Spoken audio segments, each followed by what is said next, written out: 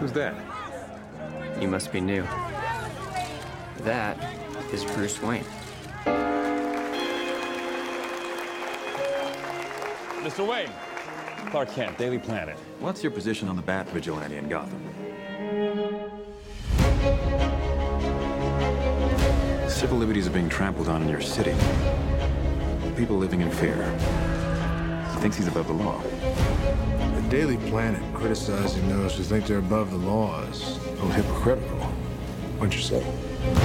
Considering every time your hero saves a cat out of a tree, you read a puff piece editorial about an alien who could burn the whole place down.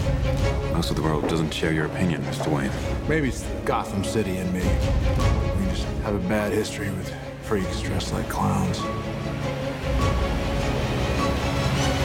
Boys! Bruce Wayne meets Clark Kent. I love it. I love bringing people together. How are we? Lex? Hi, hello. Lex, it is a pleasure. Ow! Wow, that is a good grip. You should not pick a fight with this person.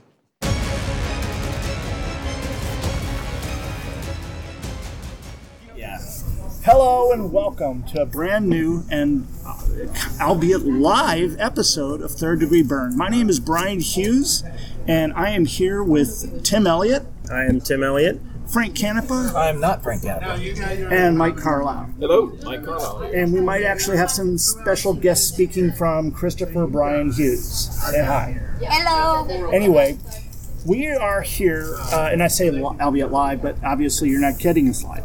But we're here face-to-face at Area 51 Comic Books and Game in Grapevine, Texas. So it's the first time we've done a show together, all together face-to-face. True. And we come together today at Area 51 to discuss Batman v Superman, Dawn of Justice, and what we think about it. Now, the movie's been out since Good Friday, which Trentus Magnus pointed out on another show, and I just thought that was rather ironic and funny. Well, you might point out that this is a follow-up to a previous episode we did of Before It Opens show. We actually did our roundtable discussion with the four of us and Kat Martinez. And so you got to hear what we thought we'd see in the movie, what we didn't want to see, and now you know what we have seen. Or at least you're going to hear what we've seen and what we think about it. So to go ahead and get us to kick off, I'm going to go ahead and ask Mike to take over at the beginning and give us his overall thoughts on it, and then we'll get into the nitty-gritty as we go on. So this beginning portion, I guess we're going to go with non-spoilery type of reviews, and I have like the most neutral opinion of this movie. I rated it about 5 out of 10. The first full hour plus is disjointed, it's horribly edited, it's filled with dialogue that barely sets up the conflict to come. It does a poor job of explaining motivations beyond the initial Batman scene that's been shown in the trailer over and over again. The movie suffers greatly from the additions of subplots that do little but fill time. And it is slightly redeemed by having an honest character moment that sets up Superman's side of the conflict, providing an understandable character motivation late at the beginning of about the second act. And then we get the third act, which is an exciting boss battle that goes all the way to the end of the movie. It's still too destructive, it's still too dour, it's gritty for my taste, but at least Wonder Woman looks promising. Well, I think we can just shut it off now. I don't think we can't follow that. I think you said everything needed to be said. Good night, everyone. Our shortest episode ever. So to continue on that vein, why don't we see Frank Canepa? I think has a very positive outlook on this movie. Let's get some of Frank's thoughts. I see them percolating. I'm not overly positive. I don't think it was as bad as a 5. I didn't see the disjointedness.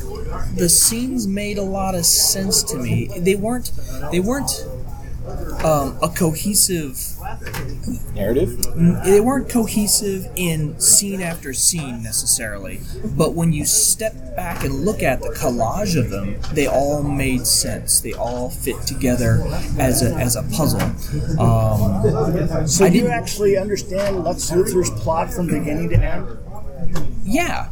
It made sense. What I liked about this is the thing that I like. This is the thing that I like about him is that every Lex Luthor to this point has been a real estate mogul trying to get away with some kind of real estate scam, and every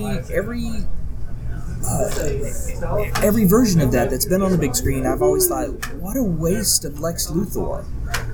And this is the first time I thought they didn't waste him. In fact, I think he was probably one of the more interesting characters on the screen. I think he was more interesting than Wonder Woman as far as compelling character narrative. I use Resolve to. I felt that he was useful. He was probably the most useful character in the story. I'll disagree with you there, Frank. I think I understand that Jesse made some decisions on what he was trying to do. I give him that. He was trying to do something. Right. I think it failed. I don't think it was a very successful character. I find him more irritating than anything else. Well, this is the thing that I enjoyed about him, though, is that his perspective was, I've accomplished everything that I could possibly accomplish. I inherited a bunch of money. I've accomplished everything I could accomplish. I'm a rich multi-billionaire, and I have the tech that I want out the wazoo. I can do anything I want. I'm all for humanity. But that freaking alien, I need to build a wall and keep him out. He was basically Donald Trump. I hate him on the other side of that wall. I want to keep him on the wall. I'm going to make him build that wall. I see that as Batman. I see that as Batman's motive. Now, I agree with you on that. But Jesse's Luthor's motivation to be, what is it? Does he have daddy issues? There's hints that he was abused, some kind of neglect or abuse or something. Does he have a problem with? Is he taking a kind of a shot at religion because he seems to have a thing with God images, or does that connect to his abuse, that if there was a God, he wouldn't be abused? So I think it all got tied into the more subtle subplot that they kept throwing in our face from time to time, that there's something coming that we all know is coming, and that would be Darkseid. There definitely is. Yeah. There was a subtle manipulation in him and in others, Bruce Wayne included. I think that you're going to see the Beautiful Dreamer or one of the other New Gods characters was used to sit there and plant all this stuff in everybody's heads to start the wheels in motion. I'll agree that are we in spoiler land now? Absolutely. Okay, I don't think there's nobody that is going to be listening to this that hasn't seen the movie yet. If you haven't seen the movie yet, and it looks like half the country went and saw it the first weekend because nobody else went afterwards. Then nobody went. Yeah, right. Stopped. Everybody saw it and then stopped. Did any of you see the deleted scene that they've shown on the internet where it appears that you haven't? It appears that Luthor is caught in the bowels of General Zod's ship. He was in the Kryptonian ship. And there's supposedly a new god there with 3 of those cubes, which we saw that sucked up into Colossus or Cyborg. Yeah. So there's a mother box. Those are mother boxes. Yeah, mother boxes. So and that fits with the new 52 version of which looked strangely like flux capacitors. To me, it looked like a Transformer cube. I was thinking it was the box in the what was that movie that Robert Rodriguez did with the kids? Spy Kids? Shorts. There was a movie called Shorts, and the whole entire subplot was that the mother and father were working on these black boxes that were supposed to replace like your phone and everything else, and they were crazy, goofy things that looked exactly like this box thing. Well, I thought it was interesting that the guy that's creating Cyborg is Miles Dyson, the guy that created Skynet. Yes. Great. This is going to work out well. Yeah. Let's just, I would say, Lex doesn't need to be the Joker. We have a Joker character. Yeah. And I think that's something Tim stated to me off podcast that just hung and resonated was we need he doesn't need to be a business mogul, but I barely touched into Smallville, but the Smallville character of Lex was always put on as this this really, really complex, daddy-issued kind of kid who wanted a family and never got a family. And that's the kind of Lex I really was hoping to hit, and we didn't get that. I almost wanted first season Lois and Clark, John Shea Lex Luthor. Very suave, very together. Good, thinks on his feet, but at the same time, he had that Byrne era Lex Luthor part to him that realized as long as Superman's around, he is no longer the most powerful man in Metropolis. Exactly. And he hated that. He would sit there and call him Superman. Just to reiterate that he is just a man. I don't think they ever established that, or at least to my satisfaction, that Lex was brilliant. He owned a company, but I have the feeling he just had all these scientists work for him. He didn't necessarily do any of the work himself, so I don't know how... Well, he quickly learned how to use Kryptonian technology, so I think that sort of showed that he was pretty darn intelligent. No, I think Kryptonian technology is going to be so user-intuitive. It seemed to be pretty user-friendly. It was like, hey, do you want to create a monster? Yeah, let's go ahead. Yes. Here, Lex, here's a Kryptonian iPhone. Get to work. I mean, that's what it was. Now, let's back up just a little bit, and if you want to go ahead and give your overall thoughts. Because you went and saw it last night, so you got a lot of things fresh in your mind. Fresh in my mind. Yeah. And, it was... Yeah. I hadn't thought of it on a 1 to 10 scale, but if I did... I didn't hate it. I didn't think it's an awful movie. I didn't think it's a terrible movie. It's not the, quote, worst movie ever made. I would either give it a 5 or 6. I thought it was okay. There were parts of it that I enjoyed. If I was going to watch it again, I would watch it kind of the way I watch Dark Knight. I know that's blasphemous to say I don't really like Dark Knight that much. There are parts I can watch Dark Knight in chunks. I like this part, I like this part, I like this part. I don't want to watch the whole movie all the way through. That's kind of how I felt with this one. Although I will say I like this a little better, I think, than Man of Steel. And I don't, because I really liked Ben Affleck as Batman. That I found is the most interesting part. I don't like him as the murder bat. This murdering spree he went on, where he just Bat Punisher. Exactly. You got it. I want to see movies from the first 20 years. Right. Now he may have been that same guy. He might have been just wholesale slaughter for everybody. I don't think so. But I want to see him before he became kind of broken and bitter and just out to punish everybody. Can we all agree that maybe that Batman in the movies, I mean, with the exception of Batman 66, realistically, the Batman in the movies, they've always been these really nasty killer guys who don't mind blowing up buildings with people in them and knock people off. Michael Keaton's Batman killed. We know that. Killed Joker. Yeah, killed the Joker. Killed the clown with the bomb on the bomb and yes, and all that stuff. Some of that is done almost in a slapstickian kind of way. He flipped the Batmobile around and torched the guy. Yeah. Yes. That's just the dark humor of the Tim Burton era of movies. Right. The Joel Schumacher? No, the Chris Nolan. Oh, Christopher movies. Nolan's books? Yeah. He didn't actually kill anybody. Now, he did kill somebody by not acting, and that was, but of course, that was, Ra's al Ghul. Actually, we've got Ra's al Ghul's whole entire compound that he sets on fire and explodes with people in it. Mm-hmm. That was indirect. He was just trying to get out of killing that one guy. In the second movie, it could be argued that he killed Harvey Dent. When I land, then I'm going to turn back and he asked me as a stand. Knocked him off the that right there. And again, once again, he was trying to save a life. Yeah. Now, in the Bane thing, really, he wasn't, I guess, that was... Catwoman. Yeah. Bam. Bam, yeah.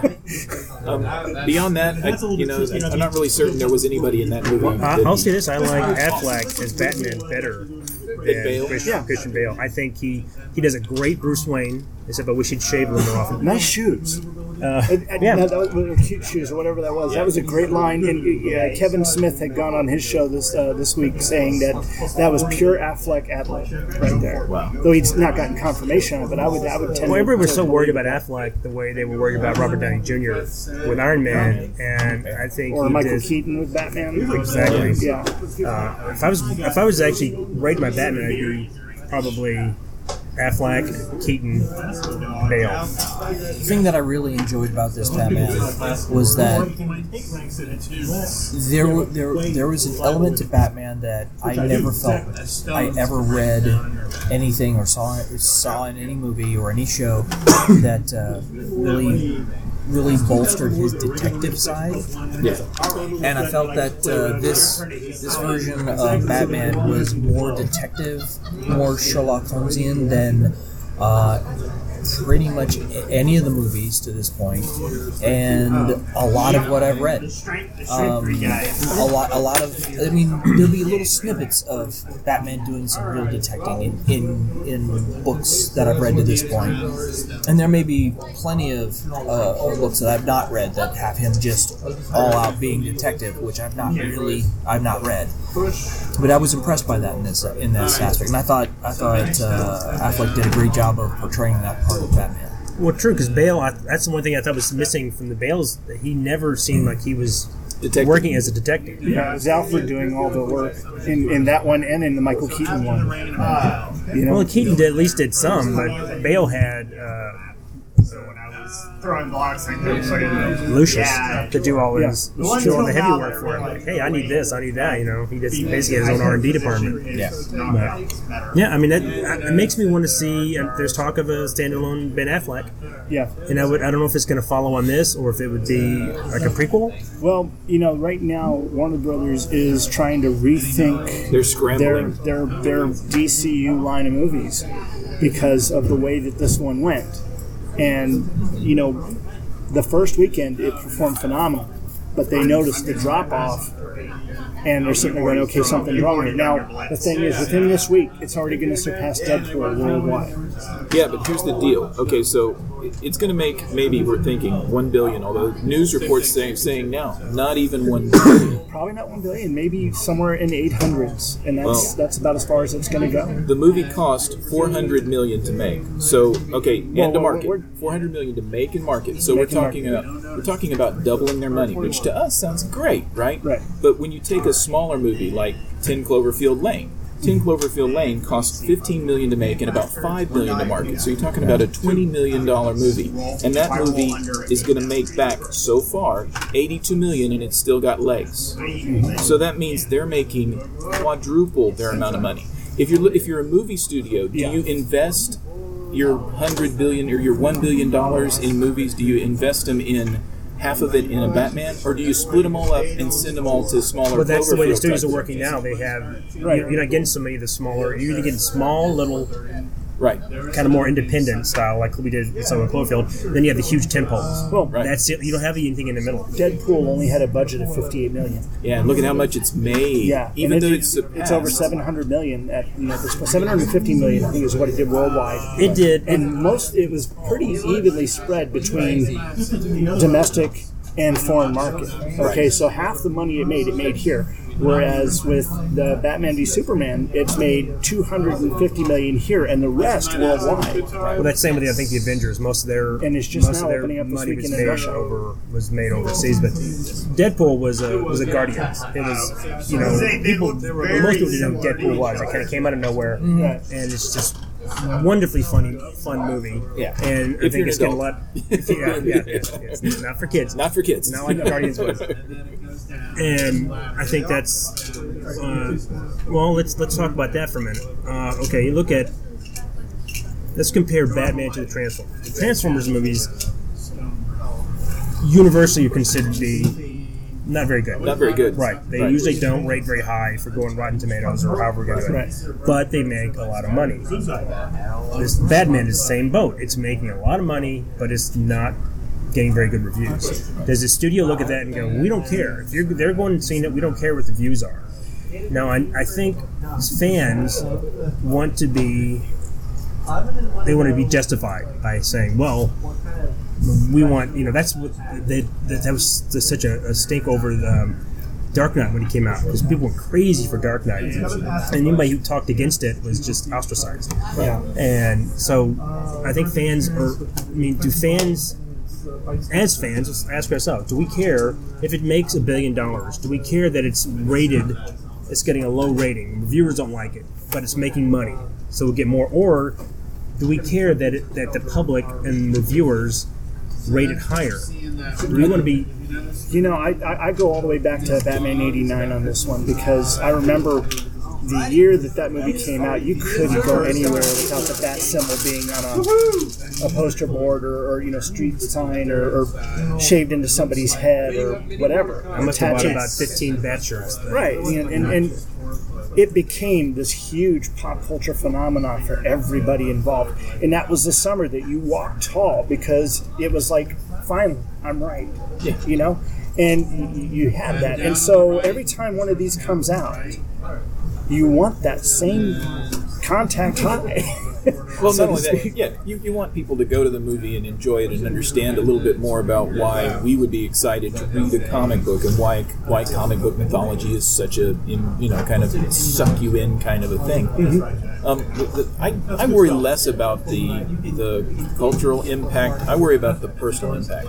I want Batman and Superman and these characters. They mean a lot to me because I grew up with them. I saw them on TV as a kid. I read their books as a kid. To me, I want these characters to embody the kind of value system that I want to see. And I don't want a Superman who never smiles. Right. I want a Superman who is very personable. I want the Supermans that we've seen that could talk a person off of a ledge. I don't want a Superman that is, just constantly referred to as nothing but a giant powerhouse that blows up buildings and knocks things down. Now, are you referring to that comic strip that was put out recently where it showed someone getting ready to jump off a building, and Superman shows up and talks to the police officer? The police officer says, "Are you going to get him down?" He goes, "No, I'm going to talk to him." Yes, there's that, and then there's also the portion from All-Star Superman where the young woman is standing out on the ledge and she's contemplating jumping because her psychiatrist isn't home or something, and Superman flies up there and he's like, he's stuck in traffic, he really is, and everything's okay, and she just hugs him, and you don't even see if he takes her off the ledge or anything. You know from that moment that what he said has touched her, and that's the part of Superman that I really think is, he's supposed to be a down-home farm boy with all of his powers, and realistically you want that contact with that down-home man portion. The super part is extraneous. I think they did. This movie had too much table dressing. There had to have so much in it. I mean, a lot like look at Iron Man 2, for instance. I know people don't like Iron Man 2. I enjoy it. It's not as good as Iron Man, but I enjoy it. But you can see that there's a lot of stuff that they had to put in to set up S.H.I.E.L.D. and set up the Avengers and set up other movies, so it feels kind of shoehorned in. Rushed. This movie's the same way. It has a lot of stuff that we have to set up. We have to set up these other metahumans. We have to set up Darkseid's coming. We have to set up all this conflict that the movie's very, very dense, and I think it tries to accomplish a lot of stuff, and I don't think it quite makes it. I think as a movie, I think on that level, it fails because I think it aspires to be something more important and have some deeper meaning, and I don't think it works. Well, I can tell you this. I haven't bothered to pick up a Superman comic book in over 10 years because the character bores the crap out of me. He's an Eagle Scout, and I'm like, so why bother reading this? It's a waste of my time. The thing that you're missing is right now is probably a time when you'd actually enjoy the comic books because they don't write him as the Eagle Scout. Everybody's afraid to write him as the Eagle Scout because they don't know how to write him. Neil Adams is putting out a series right now that The Reign of the Superman, and that is the closest to the old Superman that I remember reading anytime, anywhere. Yeah. I picked that up recently just because it was Neil Adams doing Superman, and he looks like Superman to me. So I've been picking up and I've been enjoying it. And that's why I like this particular rendition of Superman, because he wasn't a boring Eagle Scout. He didn't put me to sleep in the theater. So Christopher Reeve put you to sleep in the theater? After the first movie, yes. Every Superman iteration just got worse and worse and worse. And I was like, at the last Superman movie he was in, I had no interest in seeing. I didn't bother to go see it because it felt like a waste of my time. You talking about Man of Steel or Superman Returns? With Christopher Reeves in it. I like Richard Pryor, but the whole movie. I mean, that was one of the movies that I almost I almost walked out of that theater because I was bored. It just bored the crap out of me. And this version of Superman, the circumstances that he is in do not bore me. They give him depth and make him a real person, as opposed to a cardboard cutout. He has more dimensions. He's almost a full three-dimensional character in Man of Steel. And this I wanted them to explore that more. I think this movie suffers from having too much Batman, and Superman is kind of the co-star. Yeah, I mean, absolutely. I think we needed, and I'm stealing this from the podcast, but I think we needed another movie between, because in this one we jump over, Superman meets Lois Lane and Man of Steel, and then suddenly 2 years later they're in love. He's at the point where he's going to propose to her. Yeah. Was that the point? That's one of the things that made me shake my head. But yeah, and I guess I'll go ahead. This is Brian. I'll go ahead and give my bits on this. I've seen it twice now. My whole family, and I remember the first time I saw it. I had, like I did for Star Wars: The Force Awakens, this feeling of dread, this feeling of doom and gloom, because of things that I just knew were going to happen in the fight. Number one, that what Batman was going to do to him. And that Batman would either have his hands around his throat or he'd have him under his foot, and I just didn't want to see that. I really didn't, and I knew it was going to happen, so I had that horrible feeling all through the movie. That's why I had to see it a second time, so I could relax and take in everything and see if I'm really enjoying this or not. Ultimately, I did. The second time I watched it, I enjoyed the movie. Now, there are things that made me shake my head. Did you enjoy it more the second time? Yeah, absolutely. Jimmy Olsen, bland. Yeah, they actually have stated in the post-credit stuff that was Jimmy Olsen that they murdered in the desert. The camera guy. There was bad editing. There was bad editing in that movie. Horrible. And the most pointed one was the bathroom scene. You think that was... I've got one other, but you go on ahead and play. And the other thing that really stuck out to me, I mean, just disjointed scenes that made me go, what? Why? But kryptonite. How did that kryptonite become kryptonite? I didn't get any of that either. In all variations of the Superman history, the idea of kryptonite was whatever process that caused the planet to explode is what turned all that material to kryptonite. Right. The material aboard these ships wasn't part of that explosion. In the Phantom Zone, yeah. So all of a sudden, this stuff turns to kryptonite, and but that was the plot device. That was what they had to use. That was the MacGuffin. Yeah, but. And so much was spent on that. My transition, the thing that I hated, that really shows how badly the editing was, is Perry White coming out looking for Clark, and he goes, "Where is Clark?" Does he turn around and click his heels and disappear off to Kansas every couple minutes? And then the next scene is not Superman in Kansas. It's some other place. And you're sitting there going, this was a scene transition, and you guys just really messed this up. Yeah. The movie was... Well, that's my question. Is his mother... her farm is in Kansas, right? Yeah. The diner she's working at, is that in Kansas or Metropolis? Kansas. But it seems like she's in Metropolis. It seems that... Well, I mean, if she's there in the city. Hey, and explain where Gotham is. It's across the bay from Metropolis.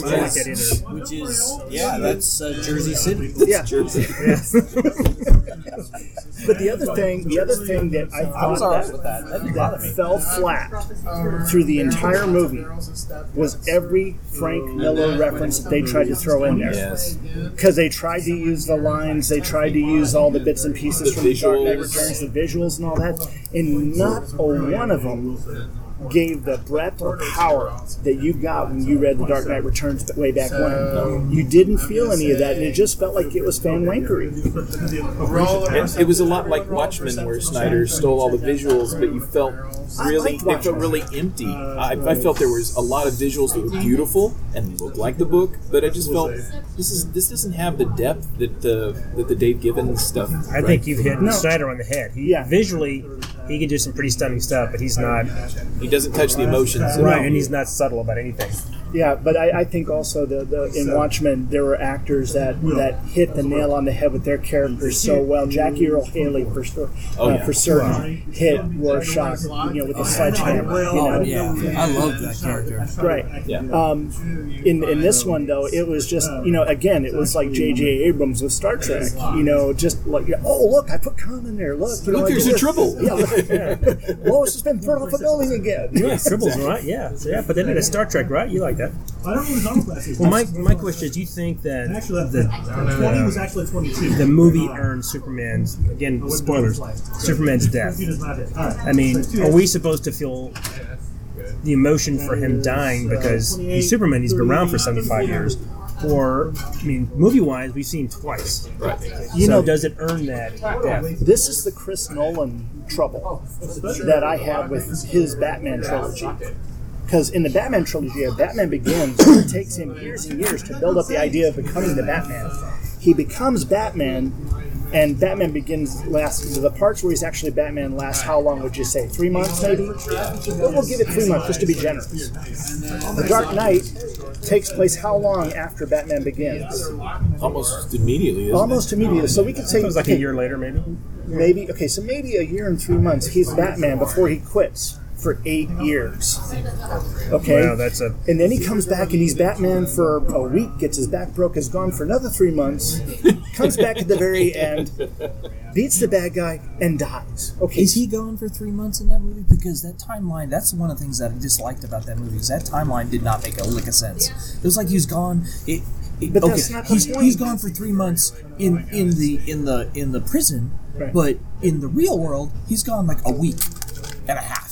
Well, don't they occupy Gotham for 3 months? Yeah, they occupy Gotham for several months. But that's the point. Yeah, that was disjointed. The whole point there is that you want disjointed. That was disjointed. I will agree. That's not my favorite Batman movie either. Batman was not a figure in Gotham long enough to be legend, to be loved.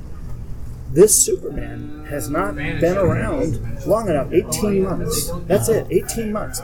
He has not been around long enough to be legend, to be loved. They built the statue because of the battle with the Kryptonians. They built the statue because he helped save the world. Took out the world engine. But he has not become that he shouldn't have become that world-loved character yet. Now the death, sacrificing his life to sit there and fight the guy with no jump. Doomsday with an EMP. My son, who doesn't know anything about Doomsday in the comics, he commented. He goes, "They messed up Doomsday," and I'm like, "What do you mean?" And he goes, "He has an EMP." I couldn't tell if that was an EMP or just some kind of special He effects. had to have the EMP. As soon as he comes out and he's up on top of the building and they got the spotlights on him, my wife leans over and goes, "He's got no junk." That's the worst thing you know about where it. she was looking. Well, he's Kryptonian, so you don't know. I mean, it was Lex Luthor's love child. Yeah. Lex Luthor and Zod. It's like Connor Kent, Lex Luthor and Superman. Well, what we're trying to say here is subtly is that there's a reason why these people are over, compensate. Maybe that's why Lex is trying to compensate so hard. That's exactly, and also maybe that's what Doomsday represents. Yeah. Oh, yeah. There you go. This Okay, is we've copies gone all over. right off the rails. Super power. I didn't roll one. Oh my! All right, well let's go around again. The hardest thing about the movie Yeah. was no junk on Doomsday. I mean, he can absorb nuclear radiation, but how would he take it out? Okay. I'm detecting some very logical thoughts along those Maybe lines. the EMP is the way he fights. Maybe we're just looking at that whole entire explosion thing wrong. You're looking at it wrong. We're just looking. He was just gassed. He needed Pepto or Imodium, something. Oh, you've just now renamed flatulence in my household. Every time I've got a Doomsday. There you go. You couldn't have a better association now, could you? But, there were so many things about Doomsday that was just wrong to me. I mean, again, he still looked like the cave troll from Fellowship of the Ring. I agree. To me. And, of course, when the bones and stuff started coming out, it was almost like Wolverine, Yeah. Just... There was much about that bad guy that I feel failed. He was supposed to be, in a sense, for Superman, he was a devastating character. But all he was just mindless brute force. It had no direction. Had no. Okay, if I'm Lex Luthor and I'm going to create a weapon, right? Mm-hmm. I want a weapon I can control. I can point and I can shoot, and it will drop what I'm shooting at. I don't want to unleash basically a rampaging nuke that's just going to go. But he had kryptonite. The amazing Not thing. anymore. He didn't. That's Not true. when he was done. The amazing thing He is knew he didn't. Frank has actually pointed out exactly what Doomsday was in the comic books and why I felt they got him right. That was Doomsday in the comic books. He was a force of nature. He wasn't really a person. And I don't think Lex really knew what he was creating when he created him. He was just Well, the first thing he does when he comes out of his little cocoon, he looks like he's trying to punch Lex. Yeah. And then Superman intervenes and stops him. Yeah. And then Couldn't he just waited a second? That's what Superman does. One other thing that occurred to me as we were talking earlier, the bathroom scene. Yeah. And Clark just jumping in the tub with her. It talks about, basically, it speaks a very physical relationship with the two of them. Right. How does that work? I mean, if you're talking about the Man of Steel woman the with Kleenex, yeah. Oh, that's you can that I think you have to if you try to look at that too hard, you're not going to be able to. Well, no, accept the fact they can be together or not. I'd always gone by the John Byrne version, and in the John Byrne version, I always believed it possible because as they couple, that aura protects her, or puts them on an even playing field. Yeah, but if she gets pregnant, then that's not going to work. Maybe the baby would have an aura. Maybe he has kryptonite condoms. What's up with But that would kill him. Batman. He's got to be quick. One thing about Batman that I really didn't understand was his dream. There's an Easter egg right there. Which dream? Because there were two. The Parademons. Yes, one dream within a dream. Yeah. There's the one where Batman was all suited up. Right. Yeah. And he was wearing that jacket. Right. Those things that were flying down. Right. Yeah. And we know all those creatures that Doomsday controls. What? No? Darkseid. Aren't those parademons? Darkseid controls the Parademons, yeah. Yeah. We know what he meant. Those could be parademons and Darkseid's coming to Earth. That's exactly what we were thinking is going to happen. That's why the Justice League has to form. So my question is, why, if the world has basically gone to hell as it has, why is he still wearing the mask? Is Batman is he trying to protect his identity from anybody? Yeah.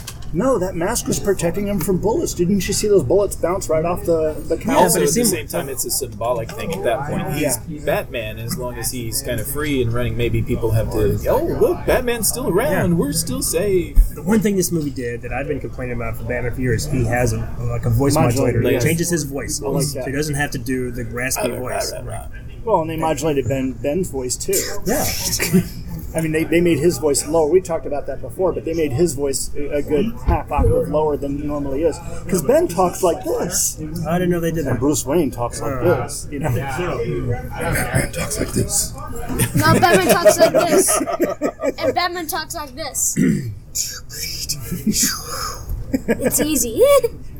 So, worst scene? Because I really have one that I like. Okay, let's do that. Let's do worst scene. We do worst scene or best scene? The scene where he saves Lois at the very beginning and takes that guy through several walls that should kill him automatically. Just break all his bones. Like he doesn't care that anybody else dies, like Jimmy Olsen or all those other people that got shot and killed. But Lois is in danger. I've got to be there.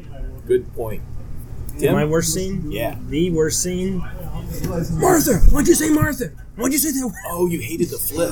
I hated that. That made no sense. Yeah. I mean, now, if you're a crook and you're in Gotham, you want to get away from Batman, just kill Martha. Darkseid, I've come to take over. I must stop you. just like my mom Martha said she'd stop me. Wait, your mom's name is Martha? Let's be friends. Right? There was one scene that You can carry him. I can't carry him. I can carry the stuff. It is a scene that I've seen in a lot of movies. That this happens a lot in movies. Everyone comes to the conclusion, oh my god, we need kryptonite to kill this thing, right? And Lois has just thrown the spear into the pit, right? Yes. And all of a sudden, as if she has an earpiece and can hear Batman and Wonder Woman talking, oh, I need to go back and get the spear. She's got no communication with them. Now, yes, she's an intelligent woman. Condom thought. But better to need it.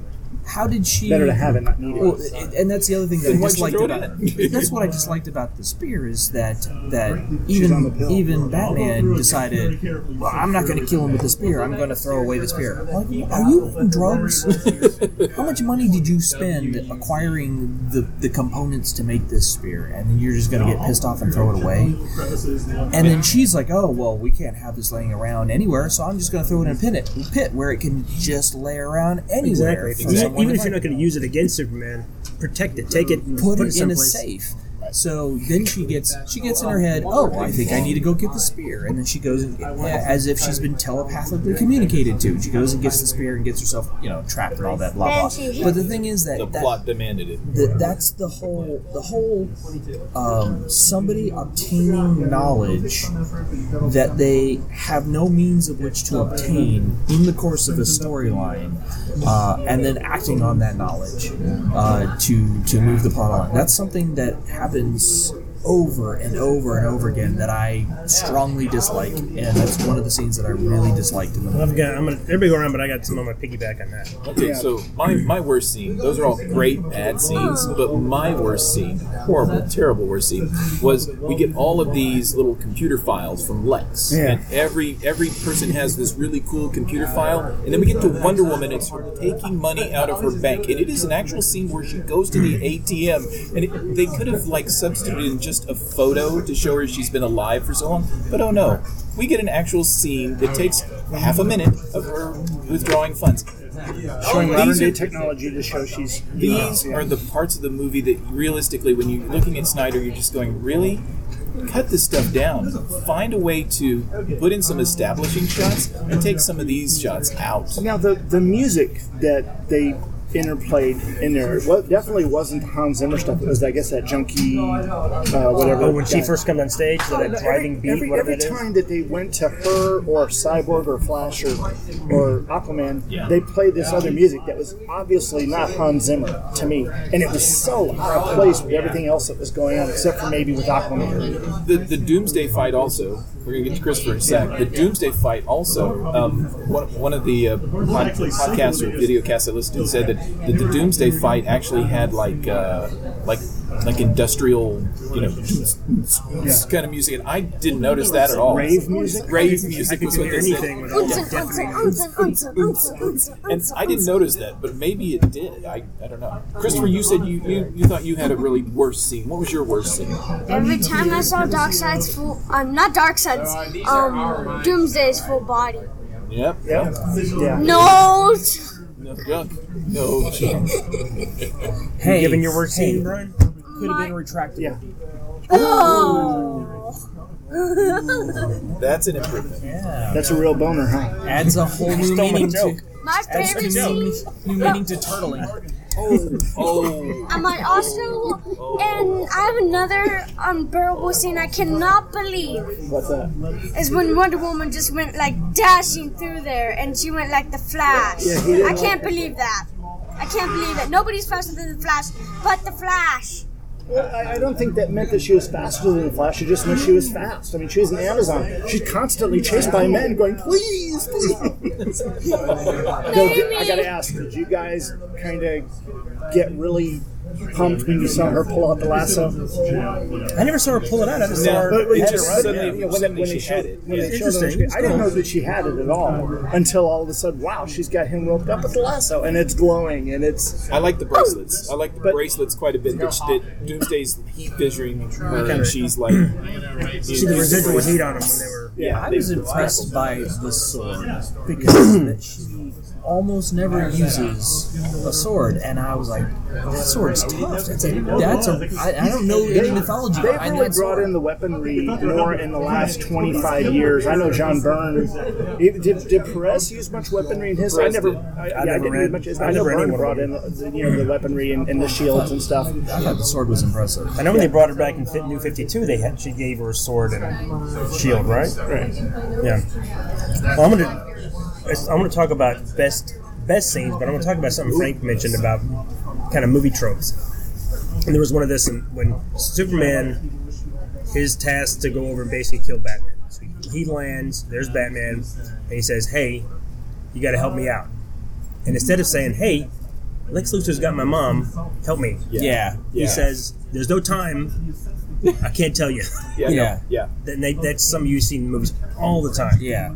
Take the time, shout it out, and then also when he says they're going to kill Martha, he wouldn't say that. Yeah. He'd say mom, my mom. Yeah. All right, Brian, your best scene in the movie. The scene that made you wet your pants. The scene that made me wet my pants. Oh my. Think about that. What was my favorite scene in the movie? I don't know, because I'm still sitting there thinking about the ones that I didn't like the explosion in the Senate, or wherever they were having the whole thing there. The whole turning the glass of piss and the explosion there, killing Mercy Graves, and all that's right in front of Superman, who just stands there and does nothing. But he could have saved someone. He couldn't have done anything. Yes, he could have. Because he said himself, I could have stopped it, but I wasn't looking. Yeah. And that's the point that I think was really well reinforced, is that, yes, he is a man, and he can only stop what he's looking for. Okay, he's a man. He is a man, and when his father died, what did he do? He screamed, "Dad!" All that. You saw all those emotions and everything going across his face, and that was that was a room full of people that were not his dad. Yeah, but there's a room full of people he's sworn to protect. Right. Right? He's sitting there, this explosion happens, and does his expression go, "Oh my God," do you see his eyes widen? Nothing. He's sitting there looking down, doing... He gets depressed. That's what we need. Super depressed. He goes... He realizes at that point he can't save everybody. I'll agree and with Frank saying that. You do see in this scene, there is a sense of, why couldn't I have prevented this? Yes. And I agree. I don't know how he could have. I mean, it went off. I don't know how you could have saved anybody. Did any of you catch, though, in the scene following where he's on the balcony talking to Lois, and his accent slipped away, and you could hear his British accent? I didn't notice it. Missed it. Yeah, it's like the first time I'm like, did I hear that right? Okay, let me rephrase that. It wasn't necessarily slipped into his British accent, but he slipped out of his Clark Kent or Superman voice into his Henry Cavill voice. Huh. And I noticed that, and I'm just like, whoa, that, Why not another take? Yeah. Why not another take? Well, this brings up another bad scene. And another bad scene is, okay, so he flies to the Fortress of Solitude and he stands there, and now he gets Dream Dad to come and tell him a story he's never heard before. Or we're just assuming he's remembering something that Dad says. Is that the Fortress of Solitude? No, he's just on a mountain. I don't know. He's in the middle of the Arctic or something. Yeah. He's in the snow. Yeah, I don't know how or where that came about. What caused that to happen? If that was just like he's really that messed up in the head that he's having these kinds of visions. Yeah. It's not when he's laying down and going to sleep. It's when he's standing there walking around. Yeah, and he's talking to his dad like the dad is there, and the dad gives him this story, and the story is, we tried to save our farm and we ended up killing the neighbors or something. I don't know. Yeah. But the idea here is again, and like you can't save everybody. You can't save everybody. It's a good reinforcement for this plot point, but really it feels weird that we've got two superheroes and they're both kind of psychotic in ways. They're dreaming of weird things and seeing people who aren't dead. Do you know what he made me think of when he was sitting there telling that story? The old Dungeons and Dragons cartoon that we watched in the 80s. Oh my God. Dungeon Master giving the power to Eric, and Eric starts bringing water up. He goes, no, because when you do that, you take water away from someone else. It's just like, okay, yeah. I think they had some good ideas to explore in Superman. One, I don't know we needed in this film. I wanted to have one more film.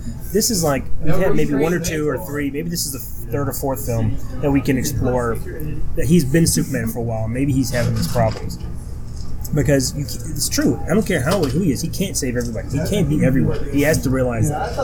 But they kind of just hinted at it. They kept turning away, and they had to go back to the main story. They had to go back to Batman. They had to go back to Lex and move this story along. Right. Set all these events up so we can have this, the next confrontation. All this second act. Yeah, all this stuff that's going to happen. All these other movies that Superman kind of gets. He seems distracted throughout the whole film. Yeah. Yep. Now you asked what was my favorite part of the movie. Is after Batman had used the kryptonite grenade on him the first time, and he's sitting there and they're fighting around, and all of a sudden he's bum, bum, kung, kung, ding, ding, ding. That was it. That was my favorite part of the whole movie.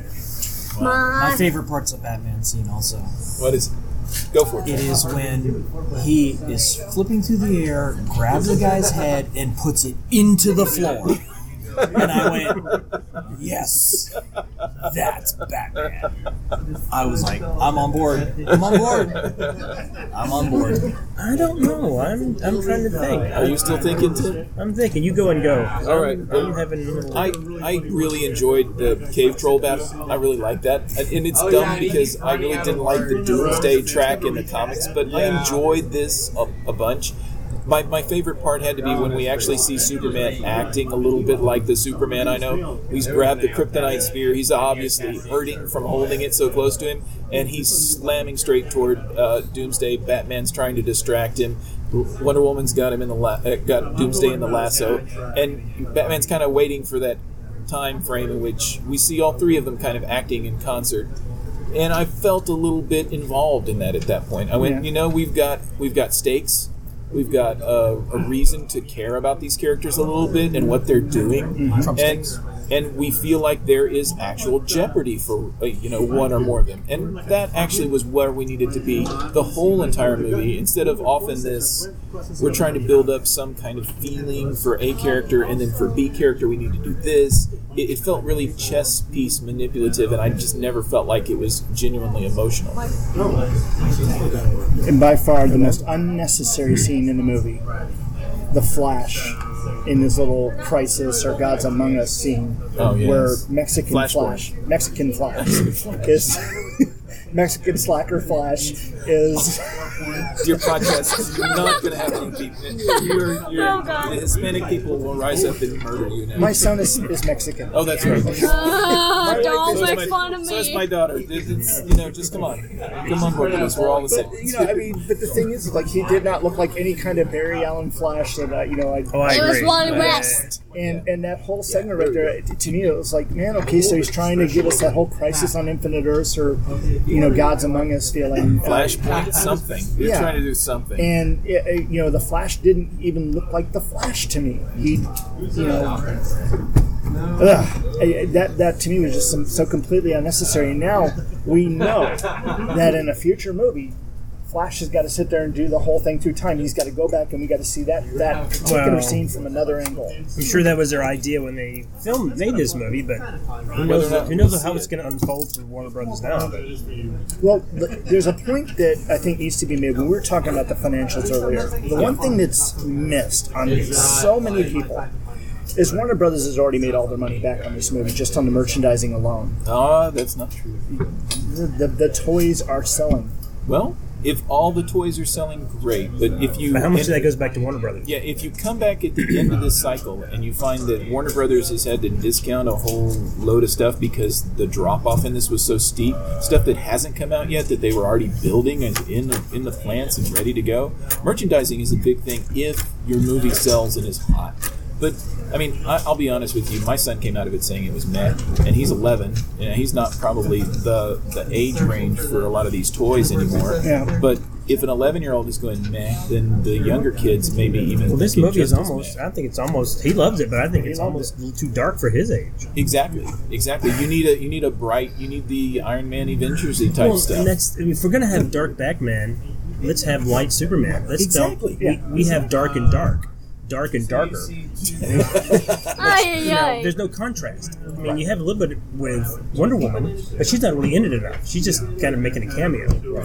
So, I don't know. I And guess still, my favorite scene. Wonder Woman had some of the better moments on screen. She always, there was not a point where you're sitting there going, "That's not Wonder Woman." There were points where Batman did things you said, "That's not Batman." There's points where Superman did things you said, "That's not Superman." But Wonder Woman never had. I agree. moment. I think the actress looks the part, and she played it very successfully. I mean, much more than Eisenberg. I didn't like his Lex Luthor at all. You were going to go with your favorite scene. I don't have one, but if I had to pick one, I'd probably say the Kryptonite chase, where he's chasing the trailer, trying to get in the Batmobile. Oh, I mean, he's killing people left and right. That to me looked like a Batman Arkham Knight scene. Oh yeah. Yep. There were no standout. And I had the same problem with the new Star Wars. There are no standout set pieces. I mean, the fight. I noticed when I was watching the fight again last night, and it might have been because it was 1 a.m, but I was just kind of zoning out. Like, okay, fight, punchy, run. You know, it's fight. You did get your destruction. punchy, run. So I kind of started zoning out in that. I thought the scenes, maybe all the scenes with Affleck as Batman, I thought when he was infiltrating Lex Luthor's house or whatever, and he was kind of planning his little bug, I thought that was interesting. The kind of stuff he did with Alfred, I thought Jeremy Irons was great as Alfred. Oh, yep. He's more of an assistant than a butler, but I thought he did a great job with that. Yeah, he was the one that was actually able to put out Frank Miller lines and make them sound natural and fit within the framework of the story. He had that level of Alfred, or that level of He would make a great. If he wasn't Alfred, he would make a great Commissioner Gordon, don't you think?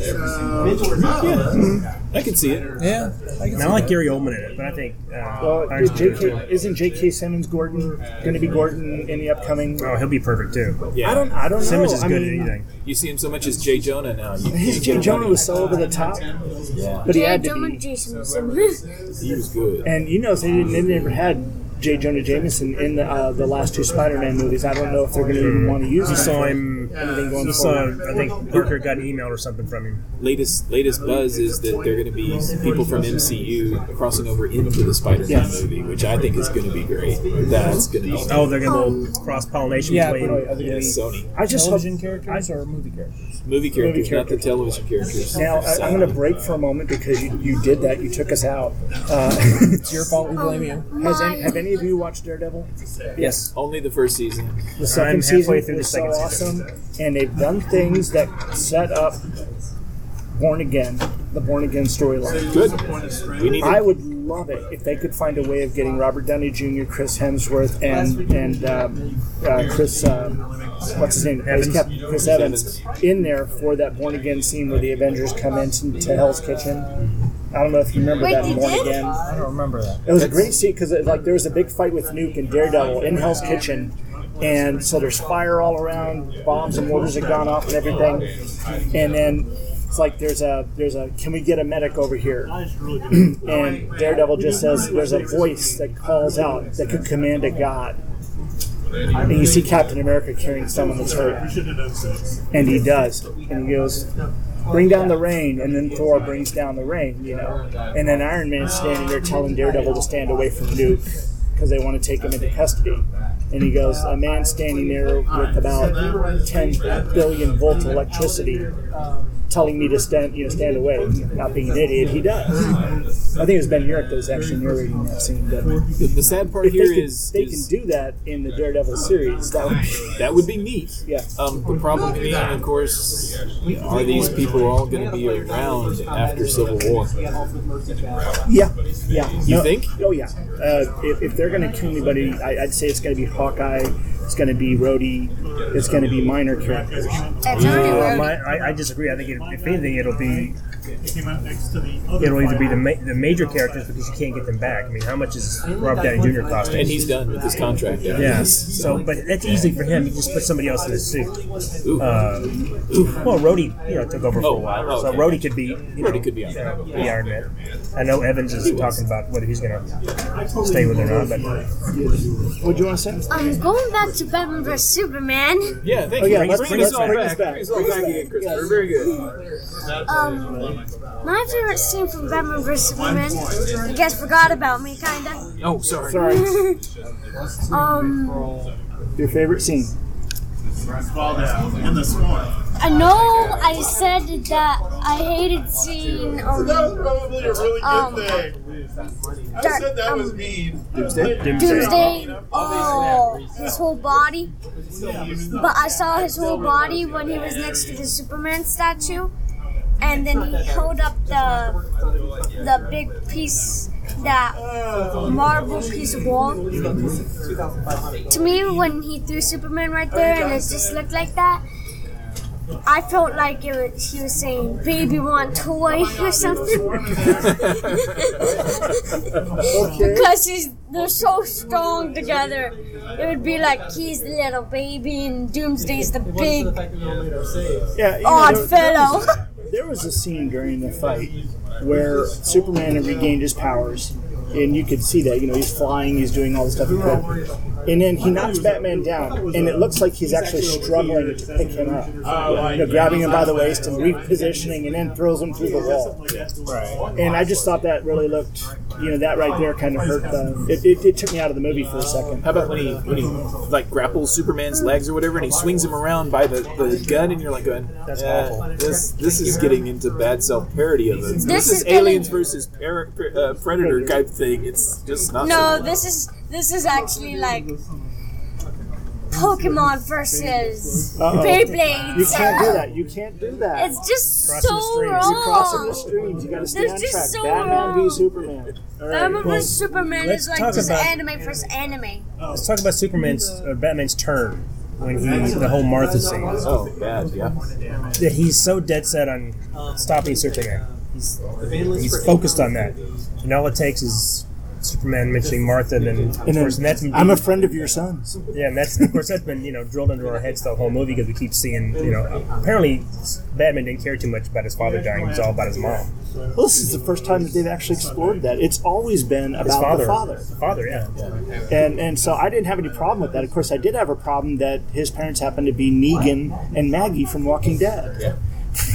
I was wondering who that was? Yeah, I couldn't tell. Jeffrey Dean Morgan, who also played the comedian in Watchmen. He was Thomas Wayne. That's who I was like, I don't recognize those characters from Walking Dead. I couldn't tell who he was. And Maggie, that was Maggie.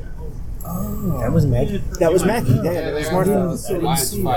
Because they had long hair on them. My problem with that whole scene was, I know it has to happen because they have to get mugged. If his father was rich at that point, he was right, because obviously he had to leave the money to Bruce when Bruce is a kid. Right. Why is Alfred not picking him up in a car? Why are they not in a limo? Why are they not in a taxi? Why are they walking to wherever they're walking to in an alley to get mugged? And why does he have to, just give him your wallet? Why does he have to stand forward and try to punch the guy? The guy's got a gun, and he's going to punch him. The whole entire scene, I understand why we get it, because we need to have Martha's name mentioned another time. Yeah. But realistically, it feels so forced. We don't need to see Batman's parents die every single Batman movie. It's wrong. It's funny. In all these years, I never for once considered the fact that both their mothers were named Martha. It never dawned on me. That's okay. And it's never been brought up in the comics, as far as I know. Both Iron Man and Steve Rogers' best friends are named James. One of the things that I had brain farted. You took me off track. We were talking about Martha and Thomas Wayne. Well, but Batman turning. Why him suddenly then turning? Well, one of the things that one of the reasons why they always focused on his dad, I always thought, was because I thought there was always this in every book that I've ever read that retold that damn story again and again.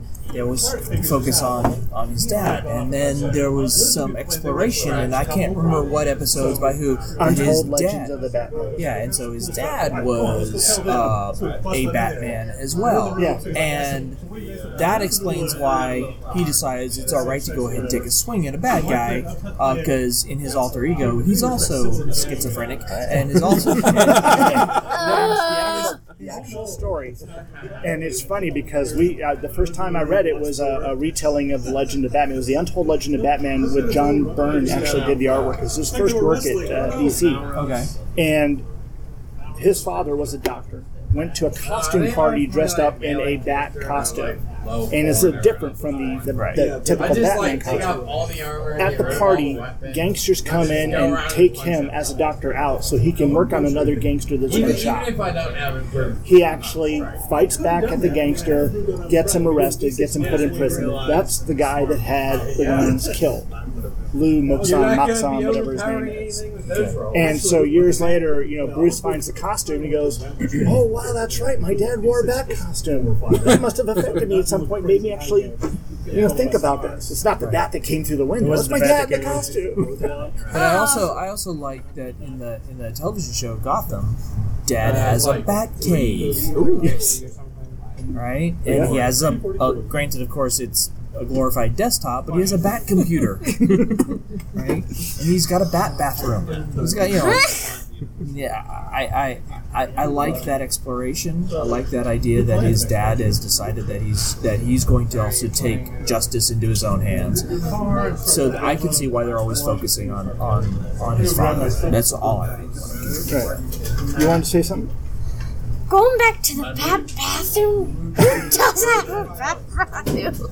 Hey, if you got a bat cave, you're gonna have to go somewhere. Well, ever since Crisis on Infinite Earths, it's been known that superheroes can grunt and sweat and go to the bathroom. Yeah. So. But what would Superman? What would he do? Superman doesn't go to the bathroom.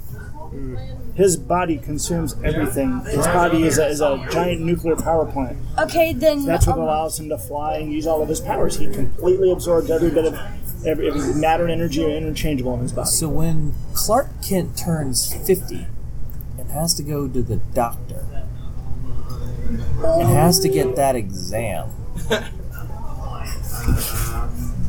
what's going to happen then? Well, it doesn't matter. Clark Kent is dead. Remember, at the end of the movie, is in the newspaper, Clark Kent is dead. What are they going to do with that? That kind of destroys a lot for Superman for future stories. Because we know Superman's coming back. We saw the little thing starting. It'll just from Death of Superman, he'll come back. Oh, I was trapped in the rubble for weeks. It was, living off crackers and water, and then I was able to, I ate part of a person in there. I took nutrients from your body. What was that history? I met the mole people, and they took care of me. My main question is, the turn for Batman is, do you think the movie earns it? That he suddenly, just from hearing the word Martha, that he is suddenly ready to listen to Superman, and now suddenly he's not. He's like flipping a switch. He's just like, okay, I'll help you out. I think he'd been on a fervor, that kind of fervor and everything. He had him there. He had him at his... the thing is, Superman held back at every step when he was fighting him. He held back.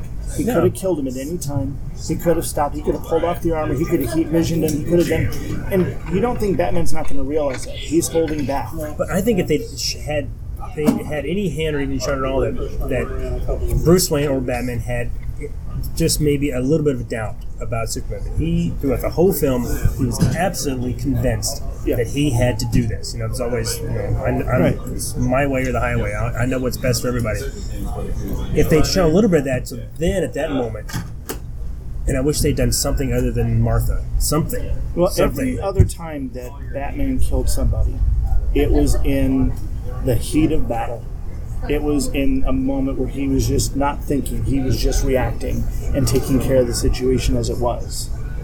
Putting out all the things that shoot all those guys or whatever. Reacting to the guy that says, "I'll kill her, I will, I promise you." Right. But in that moment, he had Superman in his clutches. All he had to do was take the spear and consciously murder him. And that would be probably the first time he did it where it was a straightforward act of malice. That's different than reacting in the heat of battle. I agree, but I don't think he was hesitating at all. I think if Superman had not yelled Martha, I think he would have drilled him right through the heart. I think he would have killed him. We'll never get that. And he could have. He could have said, Superman could have cried out, he's got my mom. And I think you could have got the same reaction from Batman because he's so focused on his mom. Like, well, what are you talking about? And he would hesitate, and he would say, "Hey, Lex Luthor's kidnapped my mom. Wanted me to come over here and kill you." And the movie could still play out the way it did. Just don't have Martha. You had me at Martha. Exactly. I'm really in the same kind of boat. I don't think that turn was earned quite the way that they. I think you phrased it perfectly for that, and yeah, it didn't need that. Well, there's a lot of stuff in this movie I don't think the movie earns what it's trying to get across. Yes, Christopher. The floor recognizes Christopher. Well, to go back to it, when you saw Superman's dad right there on the mountain. Mm-hmm. Yeah. What if he was like special or something? His dad. Dad was like not a ghost, or what do you mean special? What if his dad wasn't not a human, but something that was ancient, just like from the Guardians of the Galaxy? Interesting. That's why Superman could be alive. Well, no, we know that Superman is coming back. Okay, we saw the rocks on the coffin the dirt on the coffin start to rise. We know he's coming back. Now the question is, mullet or no? Ooh, there was no mullet. There was no mullet. Look over there. It's long hair. What a horrible thing to Look say. over that comic right there. It's just long hair. Somebody mentioned that because he wants to see it for some reason. Not a mullet. It's not a mullet. It's not a mullet. The mullet years. The mullet years in the '90s are all throughout the crap box. The crap box is full of the mullet years. So much mullet. Super mullet.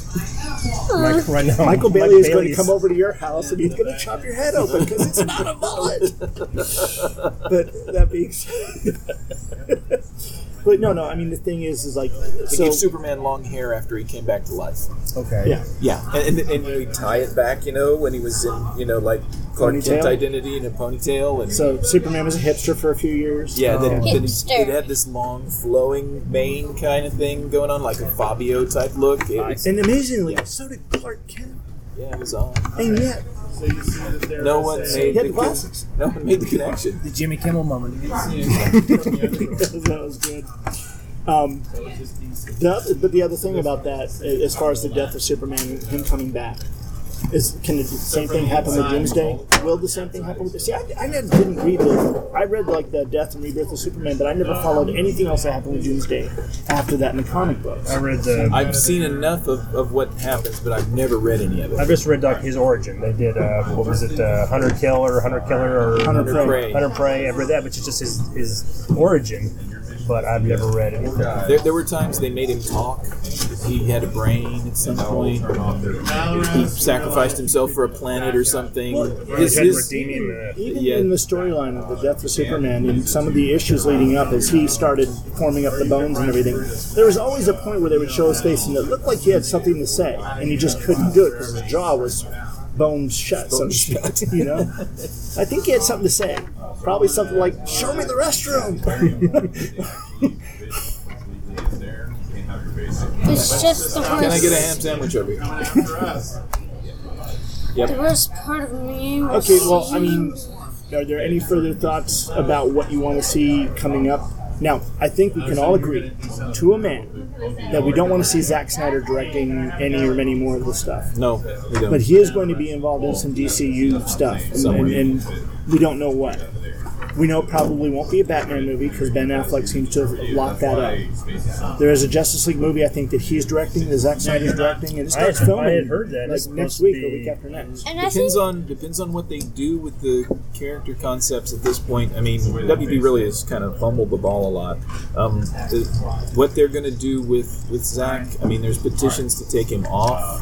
WB has to be thinking, this movie should have made a lot more money. This is the first time we've ever had these two characters on screen, and we're not even going to barely break $1 billion. This should have been a 1.5 billion. A $1.5 to $2 billion movie property. Superman and Batman together should have been a $2 billion movie. It should have been the Spider-Man movie, where the Spider-Man movie first came out, and everybody went, "Oh my God, it made that much money." Yeah, that should have been this movie, and it wasn't. I think they should have.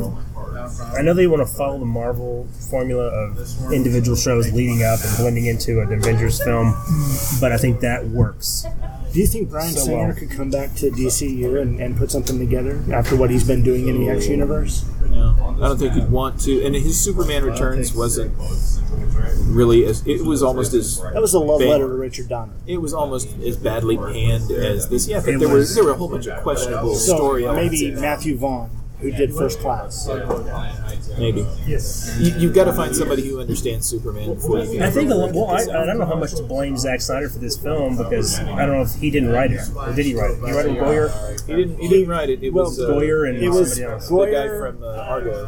And Goyer, the Argo guy, and there was one other person involved in the script writing there. I think this film. I don't know how this film could have been. Chris Terrio. All the stuff they wanted to accomplish. Yeah. I don't know how they could have. It needed a tighter script, or I don't know. Again, I can blame Snyder for some of the action. I think he doesn't direct action very well. No mechanical spider. There wasn't a mechanical spider, was there? No. No cave trolls, no mechanical spiders. I think we should all agree on that as well. No polar bears either. Or were there polar bears? Did we see a polar bear up when you went to the... No. No polar bears. You're thinking of the Coke commercial that came on before the movie. Probably, yeah. I like polar bears, though. They're fun to watch. I mean, I don't think Snyder is a hack as a director. I think he needs to tone down the slow-mo and pull back a little bit when you're filming your action because everything is so kinetic or frenetic and so close in. But that's just the style today. The thing is that with Snyder's characters in any of the movies that we've seen up till now, and Chris Honeywell pointed this out when he did his Man of Steel commentary, is that nobody really has character development. They have lines that they say, but you don't see a character arc so much. We know from the very beginning all the way to the point where he says, Martha, Batman wants to stop Superman. That's it. There's not an arc where you sit there and see him fueling the resolve and all that. You just see the thing with the building and all that. So Batman is against Superman right now. Even if there's a 1% chance that he can sit there and want to destroy the Earth, just a 1% chance that's enough for him to decide he's got to kill him. It's not character development. It's just let's say our lines, get to this point. Okay, we see these lines. Unless you're a really, really good actor, it's like. And your director has to have some ability to look at this script and go, I need to tighten this part up. So let's play with this a little bit. Let's take these two script writers, let's give them their due, but at the same time, let's play with the character that's you. You're the character, you're the actor, you know something about how this person is supposed to be. Let's take that and allow you to put something in, and we don't see that. Right, he's responsible for the storytelling. There's supposed to be like 30 minutes more to this movie. Yes. And what I'm hoping to see in that 30 minutes is if they were to put that all back in, that some of those transitions will be smoother. Some of the storyline plot elements will be there. I don't think so. I'm not saying that it's going to happen. I'm saying I'm hoping. I think that half an hour is going to give us fill out the Superman story a little better. That half an hour is going to give us Jenna Malone and her subplot. And that's the subplot that takes Batman from being the Batman Dark Knight detective to Batman bad guy killer. Because that's going to show us how Robin got killed.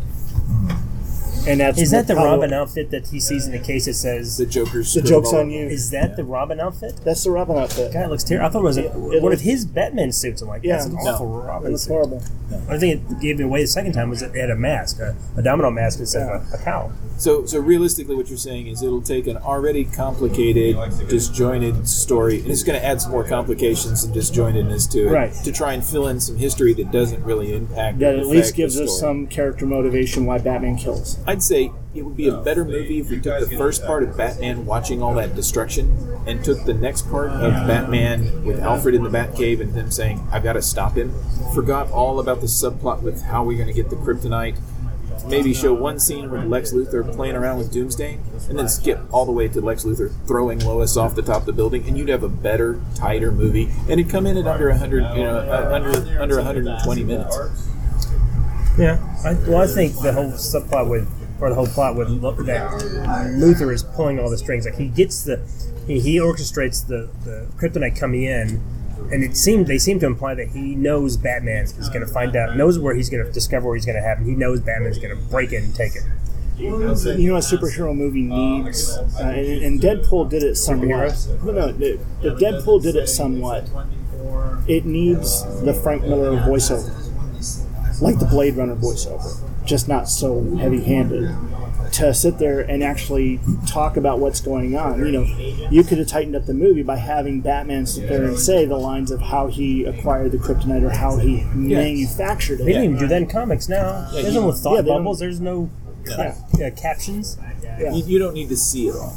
You can imply a lot of things and it just be, oh, that's okay. Right. Whoa, wow. Hey. Well, I think it makes Batman in this movie, for being such a great detective, he was duped pretty easily. If that is the whole, he didn't see any of that coming. I still want to see a superhero movie done a la Goodfellas or Casino.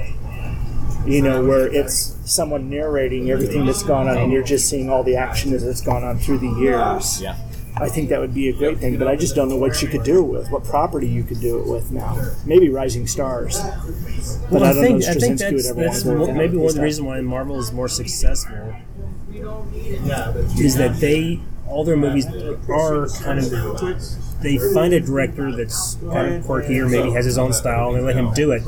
They don't all have to fit the same pattern. And it seems with Nolan I think they do. I mean, otherwise Edgar Wright would have stayed on Ant-Man. Yeah, right. We all hit that same kind of point where we introduce the bad guy, we have the hero doing the struggle, then we have the bad guy fight at the end. It's all that same Right, but the thing is with the Marvel movies is that they're looking at the characters enough and saying, we need to change something here.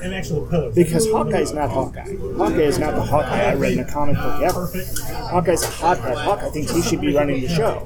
Hawkeye, is a lot of things, but we never saw any of that. They made Hawkeye into a super spy assassin. Right. That's more. That pulled more from Ultimate Universe. There. Yeah, but any of the characters, even Ant-Man, they changed some of that. Why couldn't they have had the daughter with a heart condition to give it more, of gravity on what he was doing? They could have used that from the comic books. But I still like, what they did. But there's so many things that they modify on the Marvel side to make it work in the modern day, to make it, I don't want to say more realistic. Well, what I think also but they're I think doing to make it more something everybody can stomach better than. Yeah, and there's a lot of those little subplots that I think they're removing because they want the story to be cleaner. Yeah. So that it presents on the screen better, right. and there's character. It's the same way with every book you've ever read. There's going to be a lot more depth that's going to be in a book or a comic book than you're going to be able to get on the screen.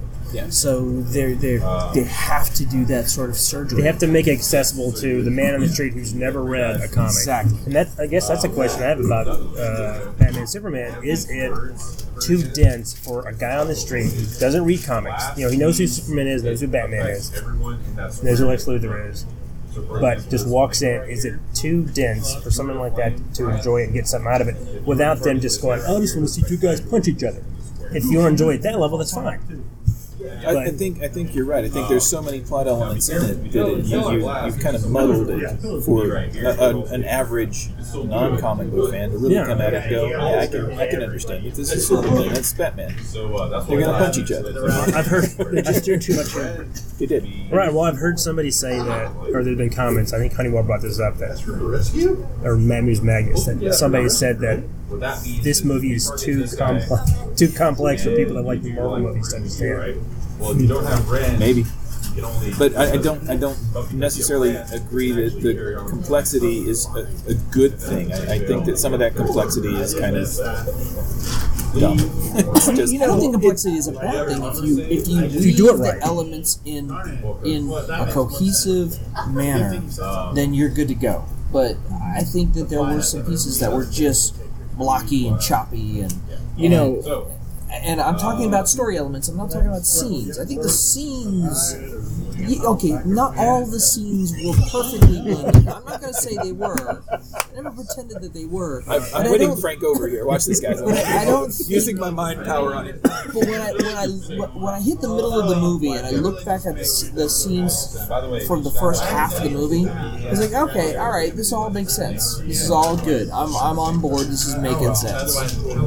So as a collage, it makes sense. When you take a step back, when you hit the midpoint of the movie and you look back, you're like, all right, this makes sense. It has a lot with what I call like the Bond effect. If you watch the 70s and 80s Bond films, you always know it's good guy, bad guy, they got to fight.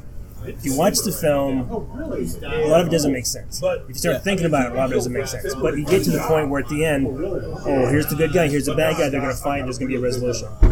You can enjoy it like that. But and you can see all the pieces start to come together. Right, but if you start thinking about it, it doesn't. A lot of it starts falling away. And I think that's part of this movie. But I think what we're saying here is that for the first hour and so forth of the movie, as all the pieces are coming together, you're just kind of like sitting there going, "Come on, okay, let's get to it. Let's get to it. Let's get to it." So when they finally start fighting, you're like, "Okay, we're there. Let's watch it now."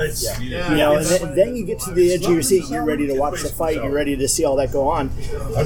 But still, you're just like in the back of your mind going, "Yeah, but that didn't work." Yeah, why were we going after the bullet? What does the bullet have anything? How did that become a big subplot? Why didn't Superman save those guys in that scene from getting shot? They had to have something for Lois Lane. How did the bullet make Superman guilty?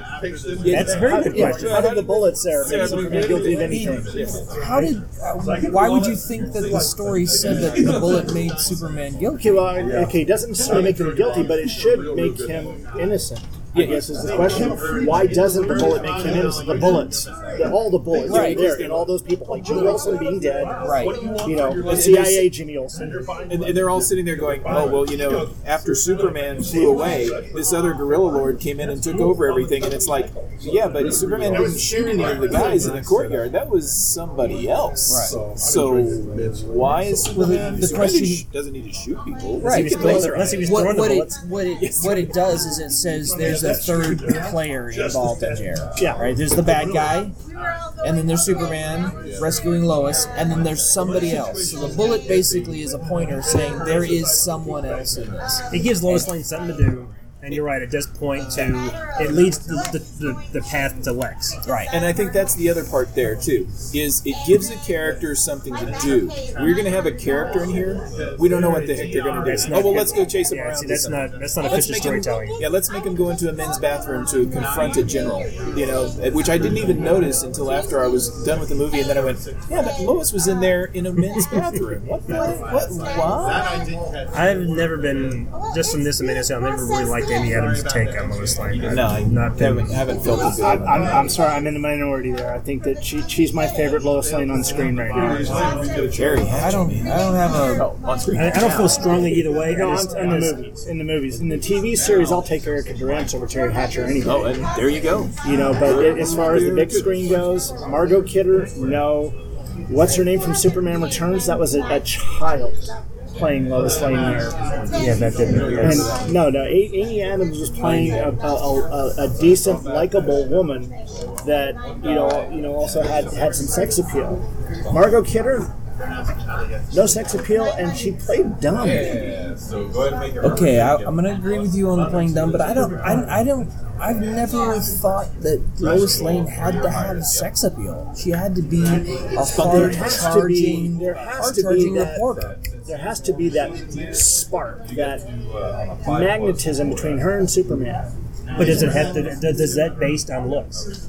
No, okay, that doesn't have to be. I mean, one thing that we do know in the Byrne era Superman comics, Lois was a complete bitch, and yet he loved her. So it had to be on looks or something, because it wasn't her personality. So, I mean, you can transpose that and go the other direction for the movies. But, well, I think that's just what they've always written her as this fiery, I got to get the story right reporter. Charging reporter. To get the story at any cost. Yeah. And that's what I think they were trying to do with the character in the beginning of this movie. They wanted to portray, I will get the story at any cost. And the cost is the guy who's sitting next to me with the camera. Jimmy Olsen. Yeah. That's one of the costs. Superman's pal. And I think that Zack Snyder only did that as a shot. Basically, he wasn't ever planning to use Jimmy Olsen. And there was so much speculation in Man of Steel if that girl Jenny was Jenny Olsen. Was Jenny Olsen, which of course brings the whole Superman's pal Jenny Olsen. That would be kind of creepy. Oh, I don't know. Guys and gals can be platonic friends. They can. They just Not according to Billy Crystal. Platonic. Why can't they be plutonic? Why can't one of them be on Pluto and one of them be on Earth? Why can't that happen, Drank? Tell me. Tell me why this. Drank. Okay, I think we've gone into a drunken podcast now, and I've been imbibing under the table. Well, I want to ask everybody what they thought about, and this has to be a reaction to Man of Steel, that during the fight, you hear all this ADR about, oh, well, it's a good thing all the offices are empty. Oh, that was horrible. It's a good thing that that island is not inhabited. Yeah. The convenience of, hey, we can demolish this whole entire city. Batman wanted his fight to take place in a non-populated area. He wanted it to be there. Yeah. So flash the light from that spot because there was no population there. Yeah. All right. Well, no, I'm talking about once Doomsday shows up. I mean, how far was he from still in there? that industrial area. Yeah. And then they threw him on an island that was also conveniently uninhabited. Oh, Not completely uninhabited, because there's still the maids and janitors and other people that are cleaning up in those office buildings. No, on the island. On the island. Oh, on the island. When he comes back out. after he's been nuked, they say, "Oh, it's a good thing that's uninhabited." Yeah, that was and then they threw him in space so that they could nuke him. I mean, there's it Well, was. I'm surprised they didn't do the whole, EMP takes out everything in Manhattan and, airplanes falling out of the sky. The thing that kind of worried me a bit, they show Superman recovering while in space. Yeah. Right? I'm on board with that. Okay, the sun comes up, gets power from the yellow sun, he recoups from eating a nuke. On board. Then he dies and gets buried in the ground, or is at least in a casket. No sun, but somehow he recovers, or is in the process of recovery. He goes into he never died. Just nobody could sit there and tell if he was alive or dead. Okay. I mean, you sit there and you put a thing on his chest. It's like, well, clearly he didn't die in he space was only either. mostly dead. Only mostly dead. Yeah. Exactly. Didn't you know Kryptonians are just like Time Lords? They have two hearts. So he's mostly dead in space. There you go. He's mostly There you go. dead in space and recovers. Right. And then he's Really fast. because of the sun. Yeah. Right. And then he mostly dead in a casket with no sun. Well, there's the thing is there's still radiation getting to him. Oh yeah. There's no photons. No yellow photons. Well, they have some of Khan's blood left over. Oh wait, Wrong franchise. Wrong franchise. Well, I wanted to see when it's Batman going to cuts take his a lot cheek. longer time for him to recover. When he cuts his cheek with a whole movie, the spear, and then that goes to the whole Martha thing, and the spear's been taken away. I wanted to see that cut slowly start healing up. But it did heal up. I mean, because by the end the cut was gone. But I wanted to see right there, like the Hugh Jackman slowly, healing just from not maybe not that fast, but just an indication that he's. You know what I wanted to see? I wanted to see Wonder Woman actually take that sword she used to chop off Doomsday's arm and chop off his legs, and then see spikes grow out of his legs, and then see how he could fight then. Because all he could do is really lay down there and kick. He was too tall. Too tall. Okay. She couldn't get Hey, him. Clark, can I get a boost? Fastball special. Fastball special. We've beaten this movie to death, and we're still gonna say it's a mediocre go see. It's okay. It's a 5. I'm a 7. I'm putting it on I'm in a 7 also. The second time I saw it, I was able to enjoy it more. You guys are much kinder with your 7s. No, but the thing is, there are things we can sit there and shake our head and complain about, but it's only because we got such a history with the character. I agree. In the end, we actually saw Batman, Superman, Wonder Woman on the screen fighting a big bad. Just as much fun as you'd have, in a video game. And more so because we've not yet gotten a really good Superman video game since the Atari 2600 version. That was Lego. a good Superman? Lego Batman 3. Lego Batman 3 is pretty awesome. Or was that 2? No, Lego Batman 2 had Superman in it also, right? Yeah. 2 and 3. Any Lego movies. But it's we got it on the screen, and it in so many ways didn't meet our expectations, but in other ways it did. But as a fan, should you be satisfied with that? Just that you got it on the screen? No, but the thing is, we sit there and everybody has made their opinion known. It's put out there for the world to see, for the world to hear. It's in petitions, it's in movie reviews, it's on Rotten Tomatoes, and this is something else that we need to discuss. The only problem is and that is the review backlash on this movie. The reviews that tried to kill this movie. No, where the review tried to kill this movie. And Rotten Tomatoes is an aggregator, which just means that if a critic says, I don't like this movie, Rotten Tomatoes scores it as a negative. Right. Realistically, all they do is take those numbers, put them in a cruncher, and spit them back out. And it's the same critics they would use for any series of movies. Because really, I mean, what is the critic? What is their gain from trying to have it fail? They're a critic. It's not to say they're in Disney's pocket. It's the same. The same argument as saying that Star Wars, that when Spider-Man came out, that Spider-Man was stealing some of the box office returns from Star Wars, and that the critics were banning Star Wars because they wanted Spider-Man and Sony to get more money. It's the same argument back then. That was a huge argument that Rotten Tomatoes had on the message boards. It's a dumb argument. The idea here is just we all saw the same movie. Two of us. I'm one of those guys that's saying it's a solid 5. You and Frank are saying it's a 7, and I'd say a 5, 5.5. Yeah. So two of us here are going, it's a mediocre. Well, a mediocre and a Rotten Tomatoes score is a thumbs down. Two of you guys are saying, it's green. Okay, so this really, if we were a Rotten Tomatoes score, 50%. is 50%. And yet that's it's about 29 right now. It's 29, I think. Then that just means that critics are scoring it more hardly because they look at it from aspects that we don't. They're critics, and they look at it from a cinematography view. They look at it from a storyline view, from a perception that doesn't really care about the characters, but care about it just as a movie they went to go see. Yeah, and again, I know that I had complaints on the editing. I had complaints on the soundtrack. I had complaints on, there was the writing, had complaints on every facet of it. So I can understand that. So what you're saying is you're a fan, and as a fan, you liked it. Yeah. But as a movie critic, maybe not as much. You could say their review may be a little more honest because we are going to see it with a certain fan. Look, I'm not going to sit there and go into Superman 4 and come out and say I enjoyed it. No one would. No one would because that Scott movie. Gardner would, wouldn't he? No, I don't. Did Scott Gardner enjoy Quest for Peace? That movie was bad no matter what. But however, I do know people who will go into, and this will probably get me smashed, but who will go into the Star Wars prequels and say they love all of them, even Attack of the Clones. And realistically, a lot of us sitting here would probably say, there's a lot of problems with those movies. I see all the problems with them. I still enjoy all of them. Yeah, I'm not a prequel basher. Tim's on the Star Wars side. I'm saying that everybody has their own objective viewpoints. These critics, and in the end, that's what matters. If you like the film, that's great.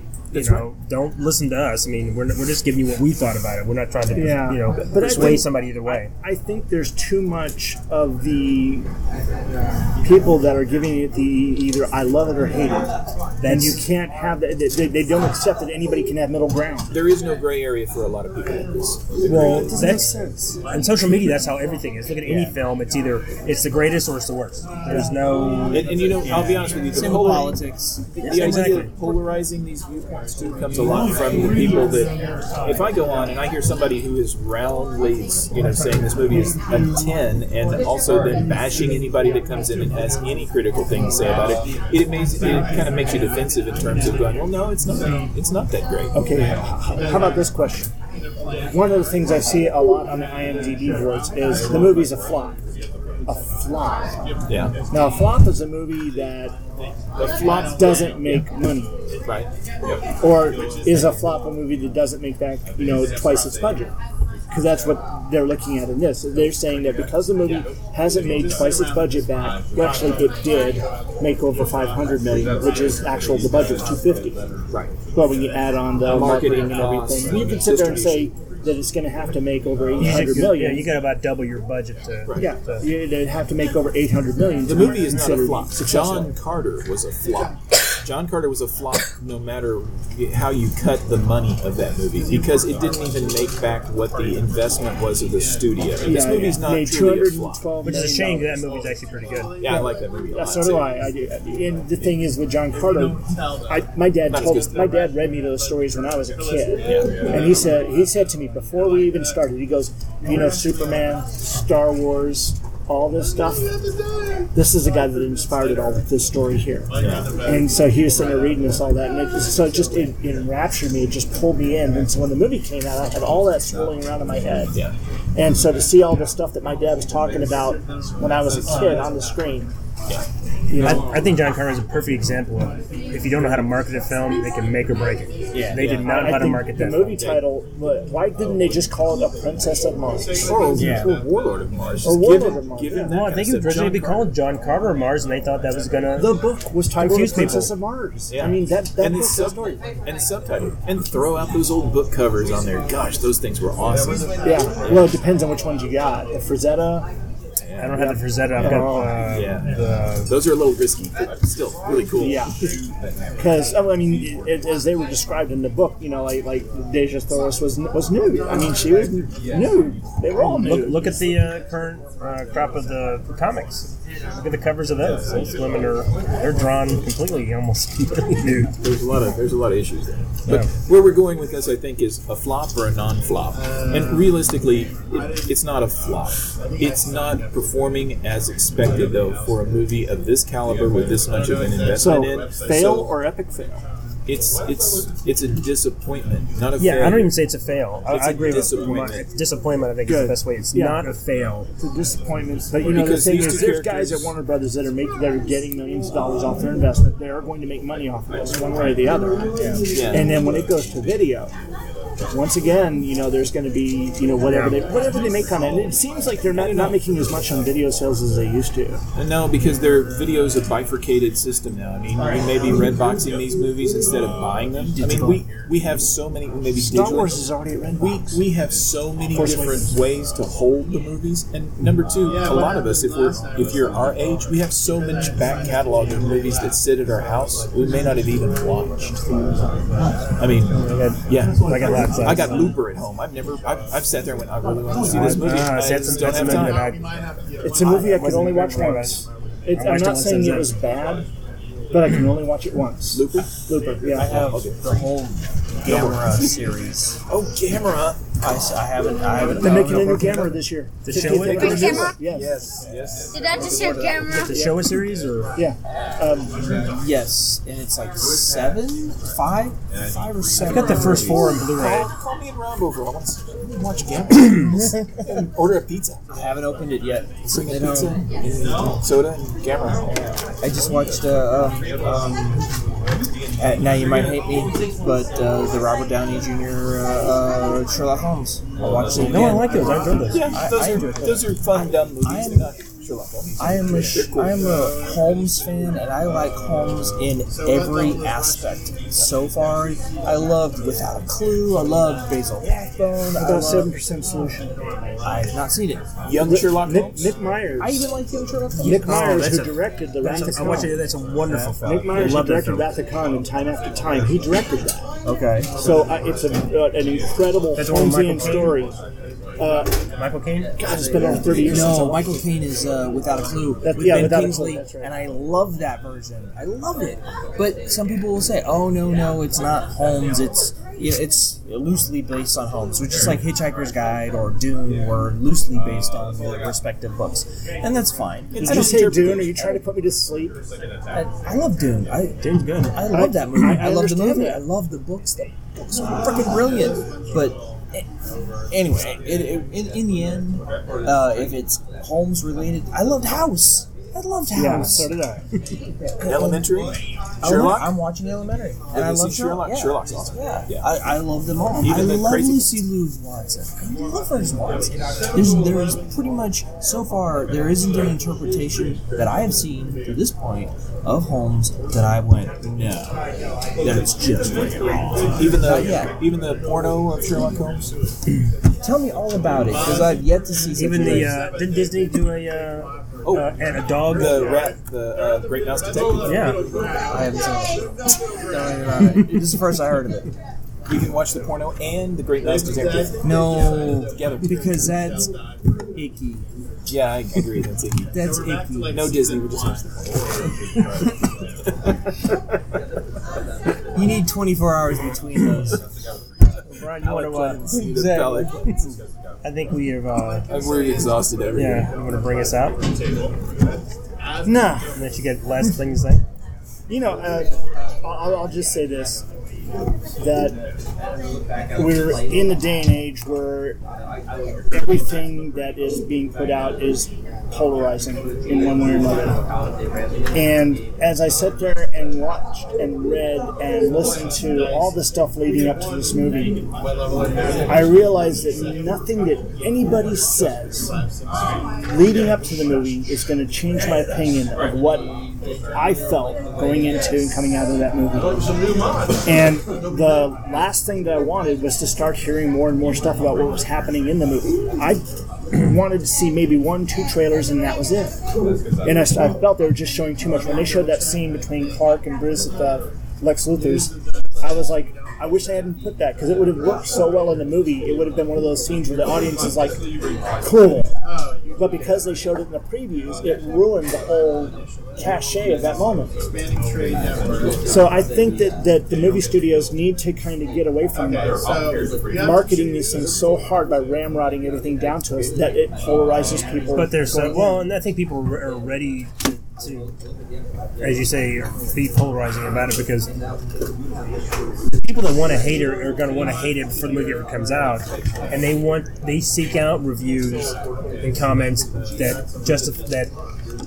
validate their opinion. So they're out like, I think this movie's going to suck, I hate it, I'm a Marvel guy or whatever, and then you're going to seek out reviews and say, yes, I hated it too. Or the other way around, it's like, this movie's great, the best movie ever made, and they're going to seek out reviews. So you can't. And also the attitude on Facebook of, well, if you like it, then you're kind of pounced on it, or if you don't like it, you're pounced on it. It's that reaction of going back to Dark Knight. I know when that movie came out, and I remember Michael Phillips gave it kind of a 2 stars or 4 review, and he was getting not quite death threats, but there were people that were like, honestly, and their attitude was, how dare you not like this film? Like, what happened to my opinion? You know? And I think that's, I find a lot of that in social media. Yeah, I think that we have to start, and I'm sure a lot of you are doing this, looking at social media through the side of your eyes. You know, just take it all with a grain of salt and go in with your own open opinion. But there's too many people ready to sit there and dogpile on one thing or another. It's the greatest thing ever. It's the worst thing ever. And I don't know. I'm not listening to those people anymore. I'm not listening to you anymore. I noticed that in the editing. Anyway. Hey, Brian only talked about 5 minutes in this episode. What happened?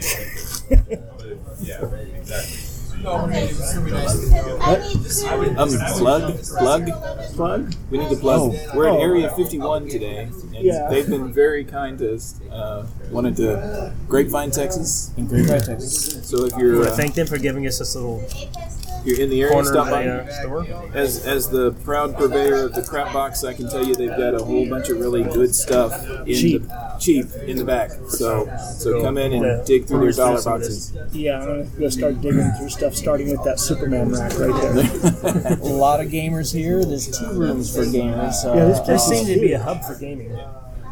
And there looks to be a lot of people that are happy with being here. So if you are in the market for comic books and you're in the Grapevine area, I would recommend you taking a look. The coolest thing, that in letting them game is they're letting them bring in their own food and stuff, so they don't have to sit there and either buy the skimpy pickings that they might have here.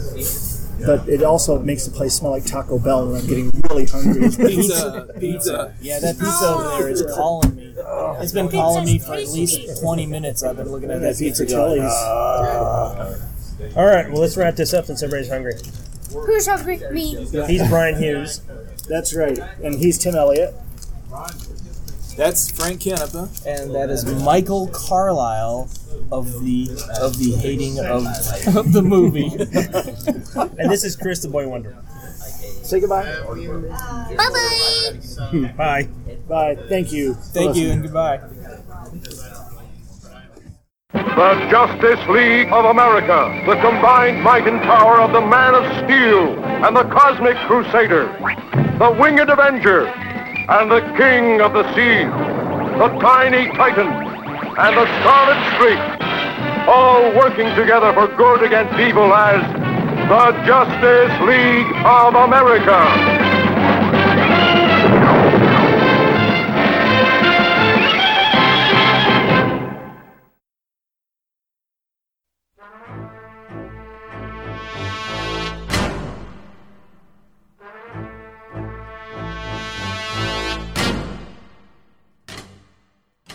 Thanks for listening. You can find us and many other great shows at 22freaks.com. That's TWOTRUEFREAKS.com. Third Degree Byrne is spelled with the number 3, RDDEGREE and is part of the 22 Freaks network of shows. Follow us on Facebook and Twitter. Just look for Third Degree Byrne, spelled with the number 3, and Byrne spelled BYRNE. Compliments, complaints, and recipes can be sent to gottagetburned@gmail.com. That's GOTTAGETBYRNED@gmail.com. Drop us a line and tell us how we're doing. If you're interested in any of the books we cover in the show, just head over to 22freaks.com and use the Amazon link to shop.